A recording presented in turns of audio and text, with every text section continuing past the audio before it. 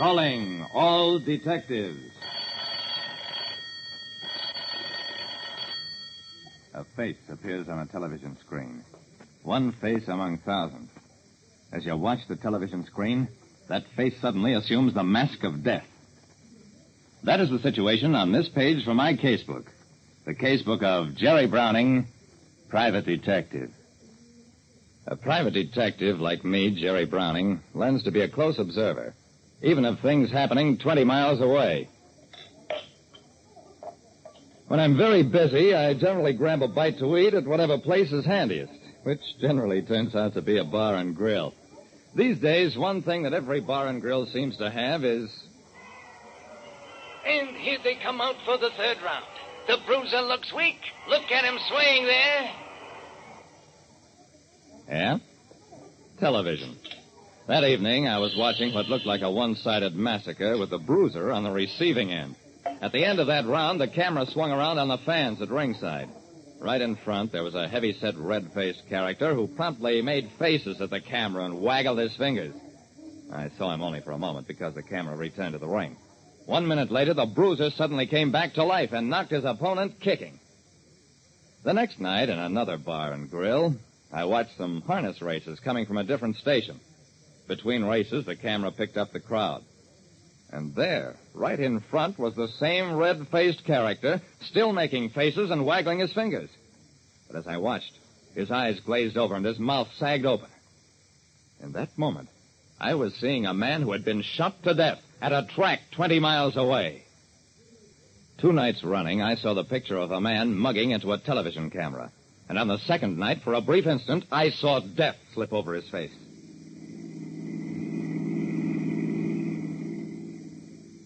At police headquarters, Lieutenant Dawson told me, Frankie Cosgrove was his name, Jerry, one of those sporting characters. Nobody knows how to make a living.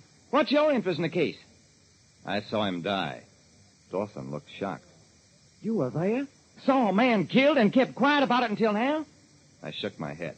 Don't get excited, Dawson. I saw it on a television screen. The camera was on Cosgrove at the moment he was killed. What's more, I saw him on a different television screen the night before. Dawson stared at me. Jerry, let's talk to the people who work those television cameras.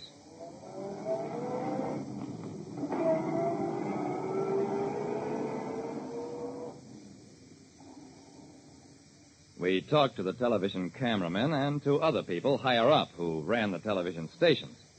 Mr. Browning, some people are inveterate show-offs. When they see a camera turned on them, they act for it. Remarkable coincidence that this murdered man got his face into the picture on 2 successive evenings, but believe me, only a coincidence.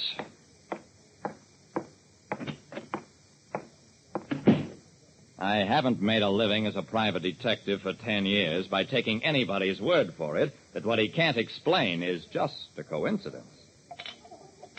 Laughing Boy is one of my best sources of information. For a price. What do you want, Browning? Hurry it up. There was a character killed at the track the other night, Frankie Cosgrove. Laughing Boy barely moved his lips. I don't know who killed him. I didn't think you would. What I want to know is, how did Frankie get by? What was his racket? $20 buys that. I held the money cupped in my hand. Laughing Boy's fingers closed avidly over the 20. Gambling. Cosgrove was a percentage boy. Never with his own money.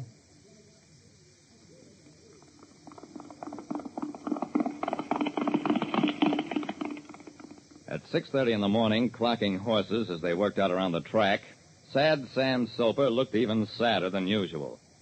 What a life, Jerry, what a life.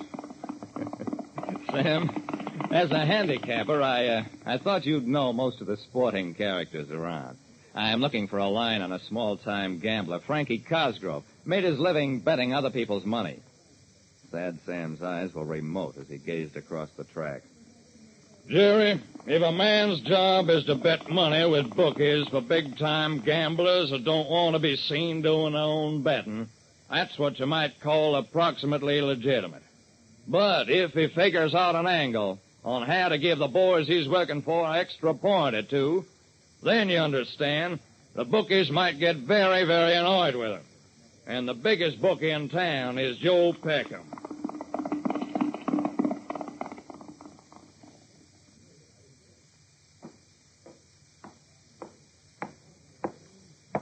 Joe Peckham's bookie parlor was one of the best equipped in town. It served free drinks to customers.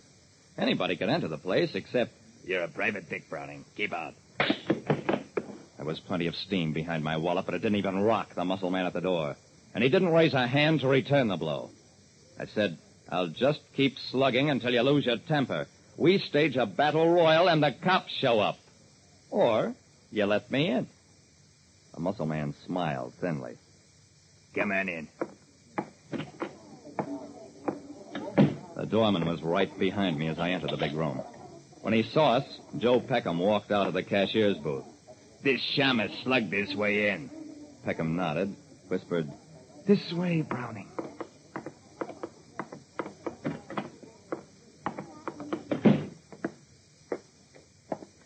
Peckham sat down at a small desk, waved a negligent hand at me. Talk to me, Browning. Give me one reason why Tommy shouldn't kick your teeth in. I grinned at him. Well, I know who killed Frankie Cosgrove and why. How's that for a reason? Peckham was amused. Why should I want to kill a mosquito like Cosgrove? Because he had a system. Because he went to fights and to the track and picked up information that would change betting odds. And then he worked his way up to where he'd get picked up by a television camera and wigwagged his information to somebody on the outside. It didn't work for him every night, most likely, but if it worked just once in a while, what a shellacking a big-time bookie like you would take. And did take. Peckham wasn't amused anymore. You chump. To come here with stuff like that and expect to get out alive.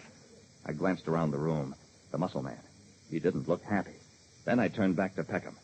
Something's bothering your boy, Mr. Peckham. Maybe he's even thinking. As, for example, how did I find out? They made a film from that telecast. It showed Cosgrove getting killed, and it showed who killed him. If your mug here starts anything with me, he'll wind up where you're going, which is a chair wired for voltage. Peckham whispered, Take him, Tommy. Nothing happened. The guard just stood there. After a moment, I got up. Come on, Peckham. Let's go.